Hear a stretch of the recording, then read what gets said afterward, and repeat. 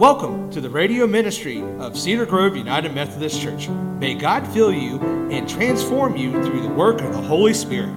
Now for some music and then Pastor Brian Bully.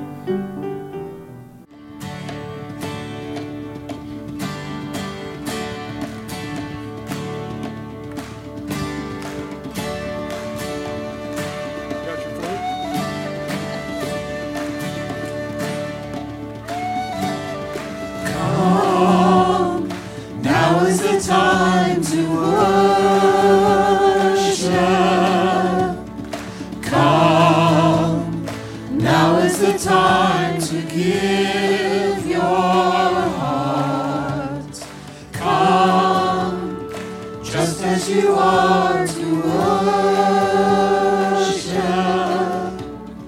Come, just as you are before your God.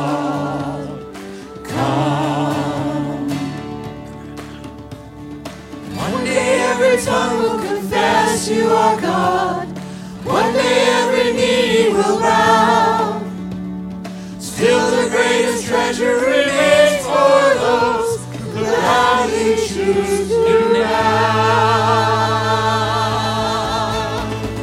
Come, now is the time to worship. Come, now is the time to give your heart. Come, just as you are to worship. Come, just as you are before your God. Come. One day every tongue will confess you are God. One day every knee will bow. Still the greatest treasure remains for those who gladly choose you now. Willingly we choose to surrender our lives. Willingly our knees will bow. With all our heart, soul, mind, and strength, we gladly choose you now.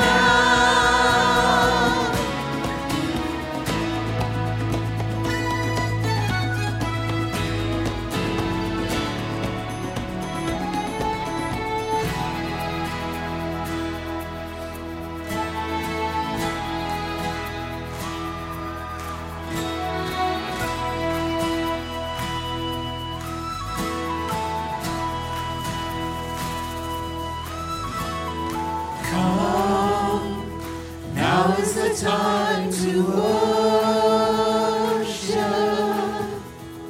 Come, now is the time to give your heart. Come, just as you are to worship. Come, just as you are before your God. Come, come, come, oh come,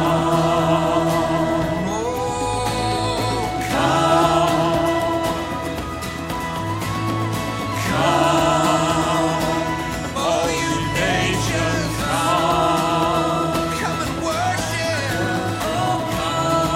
come and worship your Maker. Our gospel reading this morning is from the Gospel of Mark, the very beginning of the Gospel of Mark. The beginning of the good news about Jesus, the Messiah, the Son of God, as it is written in Isaiah the prophet.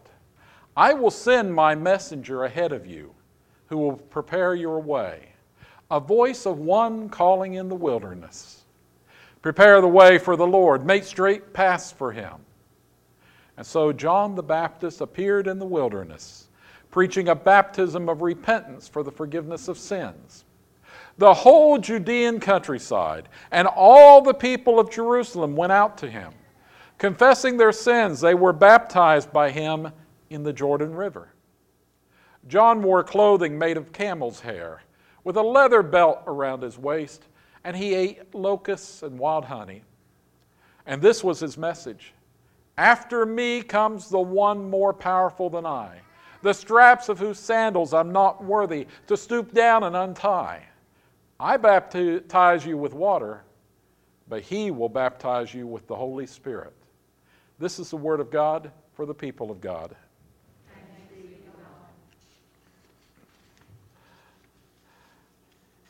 Well, I grew up on the big hill behind St. Mary's, just off Route 16. I remember that every morning, about 8 o'clock in the morning, my sister and I would walk the 100 yards or so from the house out the driveway to the bus stop that stood there, and we'd meet the McEldownies, who had walked up from their home deep behind Old Man Wilson's pasture in the hollow behind our home.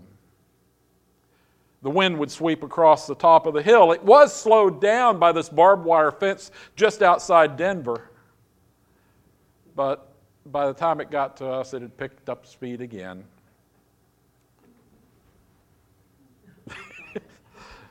The bus stop was at the very top of the hill. There wasn't anything out there that you could just see so far to the west. We were beside Greens Run Road, and we could see deep into the Ohio River Valley to the northwest, where the valley was filled with fog most mornings. But we were usually in bright sunlight up there in the cold reaches, even when it snowed. Snow might be blowing past us, caught in this brisk 20, 30, even 40-mile-an-hour wind, and I can hear the crunch of the frozen snow on the driveway as we walked out on those snowy mornings. And of course, we'd be shivering. Maybe we'd hide in the lee of the bus stop, or we'd stand in the entrance to that small 8-foot by 8-foot wooden structure. Today, I wondered just why it didn't blow over one night when the winter winds blew strong. We could look out toward St. Mary's, and we'd see the Vanoy kids. They were on a small hill between us and downtown. And we would see the Vanoy kids begin this quarter-mile walk out their driveway from their house to Greens Run Road.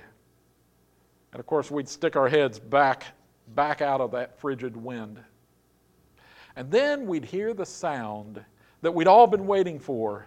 The heralds announced the arrival of our Savior from the cold. Far off in the distance, a quarter mile to Route 16 and another half mile down the big hill, we'd hear from the Wilson kids, who yelled at the top of their lungs what they'd seen coming up the hill, "Bus!" And then a few seconds later, Dave Conway, who lived over near the entrance to Greens Run Road, he'd take up the cry and yell, "Bus!" And then we'd yell, "Bus!" across the big valley there in front of us, and we'd see the Vanoy kids break into a run as they were trying to get down to their bus stop before the bus arrived. Well, the bus would arrive at our place, and we'd all clump on board, getting the snow off as we went up those steps into the bus.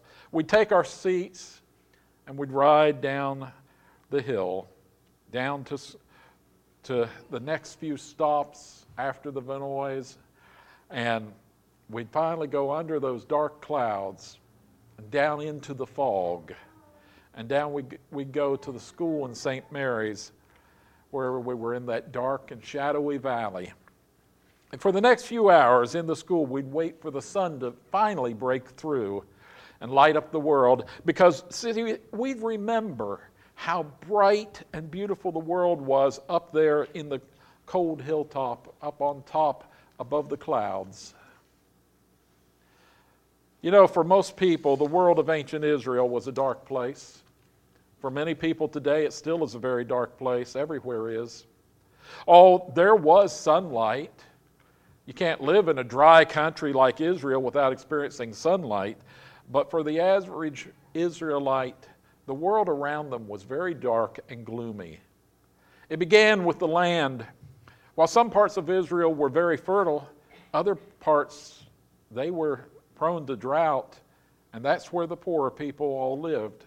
They tended not to have the fertile areas, but the less fertile areas. The soil, it had been overworked over the years. There weren't any modern fertilizers, and crops had a difficult time growing well. And the tools for the average farmer, they didn't have tractors. No, they had a cow and maybe a donkey, maybe a donkey cart, and everything they had was made of wood or stone. Iron tools, you see, were very, very expensive. They didn't even have curved plows. That wouldn't be invented for another 1,000 years. Plowing was done with just a solid piece of lumber, maybe the end of it pointed. The land was crowded, for there was no birth control, yet many children died before their 5th birthday from disease or starvation. Bandits showed up every so often to take what they wanted, and the king wanted his share of the produce, and the occupying Romans, they came by and they took what they wanted. The people, you see, lived in darkness. Many stopped farming and they moved to town to beg because the farming didn't do any good. In particular, you see, if a man died, his widow was often left with little option except to go into prostitution, because working a farm was very hard work for a strong man supported by a family, let alone for a single mother who had borne 4 or 5 children, and many bore 10 or 12 children, nursing each one, providing the calcium from her own bones as they became more and more brittle over the years. So where was the hope? If the taxes weren't paid, the land was taken and given to a wealthier family that could pay the taxes. There was no welfare, there were no food stamps, there were no organized charities, there was no state support for the poor. You worked, or you begged, or you died.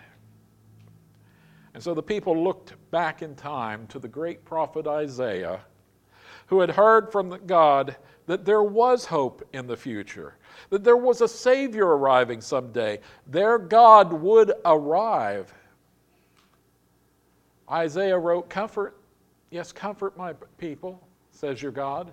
Speak comfort to Jerusalem and cry out to her that her warfare is ended, that her iniquity is pardoned, for she's received from the Lord's hand double for all her sins." And then he wrote, "A voice of one calling, in the desert, prepare the way for the Lord. Make straight in the wilderness a highway for our God. Every valley will be raised up, every mountain and hill made low. The rough ground will become level, and the rugged places a plain." Have you ever thought what it must have been like to walk the 100 miles from the lake at Galilee to Jerusalem? There was just a rough donkey cart path that followed the Jordan River downstream, a path that flooded every spring, and a rough path that led up past Jericho and then up another 3,000 feet from the river to Jerusalem. A dry, rocky, dusty road. Sometime when you're driving on the back roads around here, I want you to imagine going back 150 years and walking on that unpaved road, or riding a small cart pulled by a donkey over all the ups and downs, through the small streams, over the hills where the road today is cut into the hill, but it wasn't back then, and down to the bottom and back up again. For the roads of ancient Israel, they were little more than footpaths. And so it was a wonder when Isaiah promised a straight highway in the desert, a straight level highway for God. It was a miracle that the valleys would be raised up and the mountains and hills made low, the rough ground made level, and the rugged places into a plain. Imagine, if you will, constructing a modern interstate highway through our state with just wooden shovels and donkeys. Yeah, the glory of the Lord would be revealed, and all people would see it.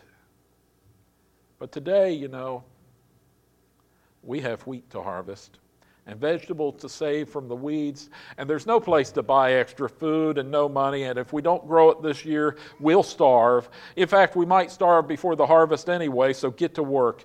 We'll work until the sun goes down, and you better get up before dawn. After all, you're 12 years old. Next summer, you'll be considered a man, and your twin sister will be getting married the year after that. Yeah, for most people, ancient Israel was a dark place. And then one day a voice was heard from a strange man in the wilderness, away from any town or city, simply standing beside the road preaching. The man was John. He was a cousin of Jesus. John's father was named Zechariah. His mother was Elizabeth. Jesus' mother Mary spent time with Elizabeth during their pregnancies. More about John and his parents can be found at the beginning of the Gospel of Luke. I urge you to read it, the first couple chapters. But the Apostle Mark expressly connected John to the Isaiah prophecy. Mark wrote, "I will send my messenger ahead of you who will prepare your way. A voice of one calling in the wilderness, prepare the way for the Lord. Make straight paths for him." And what was John's message? It's time to repent. It's time for each of us to rethink our relationship with God. And as a commitment to God, each person is to do something uncomfortable, to take an action that's uncomfortable to begin with, but will feel refreshing afterwards. John called upon each person to be baptized in the Jordan River to have their sins forgiven by God. Now, John's call was new, but baptism wasn't new in Israel. In fact, at this time, the Israelites even baptized pots and pans, knives and spoons, and even furniture to symbolize their cleansing and removal of evil. People were baptized. Priests had a ritual washing before they could serve in the temple. But John's baptism took baptism to a new, much wider level. And there was something very deep about baptism. For you see, baptism is not merely a washing with water. The first mention of the word baptism about 150 BC was a discussion of pickles. The act of putting something, say pickles, in a pickling solution of vinegar and salt was the original meaning of baptism. I want you to consider what happens when a cucumber is baptized. First, it's cleansed of the bacteria that causes rot. Because of that interchange, the cucumber will last much longer if it's been baptized, pickled, than if it's just laid on the counter. And so, in a way, pickling gives a much longer life to the cucumber. Second, it's changed deeply from the inside out. It tastes different. The pickle doesn't really have any say about the change that happens. Even the person putting the cucumber into the pickling solution doesn't cause the change. It's the pickling solution within the cucumber that causes the change. And that change is visible to people looking at the cucumber. Furthermore, you can't turn a pickle into merely a cucumber again. The change is one way. And baptizing the pickle a second time doesn't do any good.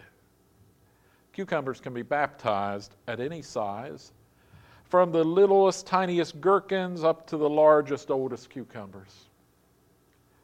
Now, later on, the word baptism was used to discuss the application of colored dye into cloth.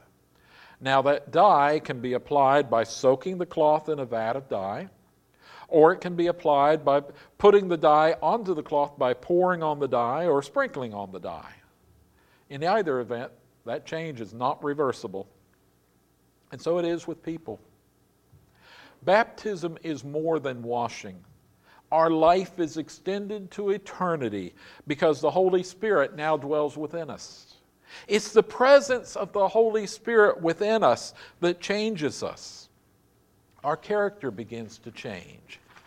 And you know, baptizing us a second time doesn't do us any good. After all, if we think we need baptized a second time, then we're claiming God messed up the first time.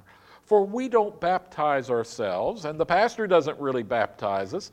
He only applies the water. The real baptism is caused by the Holy Spirit dwelling and working within us, God acting upon us, and God doesn't make mistakes. Just like with dye, we can be immersed in water, or have water poured up on us, or we can be sprinkled with water. Each has its symbology, but all are valid. It's the prayer for the Holy Spirit to come and dwell within us that is important.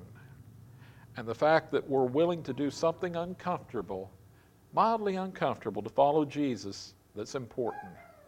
Not the method or the age of the person. God does the baptism and doesn't require us to understand anything at all. After all, we would surely be willing to baptize a person with mental shortcomings, wouldn't we? And we would baptize someone who couldn't hear or speak, wouldn't we? So why not baptize a child to encourage the Holy Spirit to be in the child from an early age, to lead the child away from a sinful life? John's baptism was incomplete, however. His baptism was for repentance and the forgiveness of sins, but it would take the arrival of the Holy Spirit to make baptism complete. As John said, "After me comes one more powerful than I, the thongs of whose sandals I'm not worthy to stoop down and untie." He said, "I baptize you with water, but he will baptize you with the Holy Spirit." If you or a loved one needs baptized, let me know and we'll arrange it. My email and telephone numbers are on the back of the bulletin. And so the herald of the Messiah arrived. John, who became known as John the Baptizer, or just John the Baptist, began to preach by the Jordan River and baptize people. John never pointed to himself much, except to say that he was the one calling in the wilderness. He kept pointing to the Messiah, the Christ, the Savior who was soon to arrive. Just like my friends and I yelled, "Bus!" when that warm, safe place was about to arrive. And people came to see and hear John from all over Israel, from Jerusalem and Judah, and from the lake around Galilee, the lake that Galilee was around in the north. John became the talk of Israel, and disciples began to come to him to listen to his teachings. In particular, there were two sets of brothers who came to listen, a man named John and his brother James, and another man named Simon and his brother Andrew. The four of them, all fishermen from the lake of Galilee. They spent considerable time with John. Besides the Bible, John's mentioned in historical texts of the time.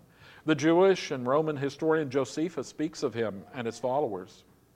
And after John's death, some people in Israel continued to follow John.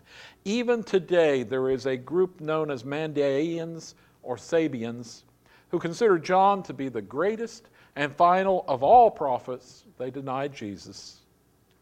Well, 20 years ago, there were about 60,000 followers of John who were living mainly in Iraq. They've now mostly fled to Australia and Sweden, and they're still focused on baptism. Jesus strongly supported his cousin John. As John pointed toward Jesus as the Messiah and encouraged some of John's disciples to follow Jesus, like Simon and Andrew, James and John, the fishermen. And in return, Jesus said that the greatest of all prophets before Jesus arrived as Son of God was John. And so as the year 30 approached, John was preaching and baptizing by the Jordan River, far from any town. "Prepare the way for the Lord, make straight paths for him." And this is the most important thing that we can learn from John. Have we prepared the way for the Lord? Are we opening ourselves up to the arrival of Jesus? And have we welcomed the Holy Spirit in our lives? Or are we putting barriers on the way to our soul? I want you to ask yourselves this week, what is blocking me from opening myself up to truly following Jesus completely in my life? What barriers, what rocks and boulders have I put in place that I use as excuses to not give myself over totally to doing what Jesus asks of me? Have I said, "I'm too old to work for Jesus"? Have I said, "I'm too young and inexperienced to work for Jesus"? Have I said I don't know enough? Have I said I've got more important things to do? Have I even said, and it can sound so trivial, I don't like to go out in the evening, so I won't get involved with a Bible discussion group or any other group? Have I said, I can't walk to the front of the church during altar calls because it's embarrassing? We let the most minor things keep us from coming closer to Jesus. For we all know that if we let him deeply into our heart, if we really let him deep into our heart, we'll never be the same. We'll be like cucumbers changed into pickles. And that's scary. But letting him get closer to us is what the message is from John. Prepare the way for our Lord in the world and with ourselves. Move those boulders and fallen trees out of the way. Prepare the way from the Lord to your heart. Straighten out the path for your King. Bulldoze away those excuses, those barriers that we've put into place. Let the herald through. No, become the herald and pass the word down the line. The King is arriving soon. Be like those children who cried out on the cold mornings, "Bus!" And they passed it on. And receive your King. Step out of the cold and the darkness into his warmth and light. Bow before him and say, "What would you have me do?" For there will soon be a day when there is no darkness and no fog and no clouds. There'll be an unclouded day. Oh, the land of cloudless day.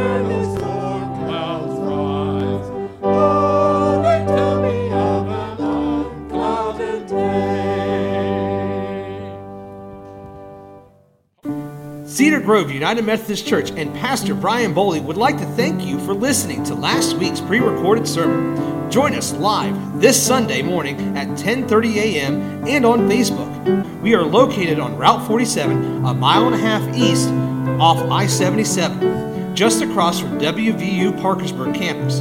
Donations may be mailed to Cedar Grove UMC, 168 Old Turnpike Road, Parkersburg, West Virginia, 26104. Or you can text the word GIVE to 1304-244-1903 or visit our website, cedargroveunitedmethodist.org, and click on the Give tab. This will bring up a form where you can determine how much you would like to give. Thank you, and God bless you in your life.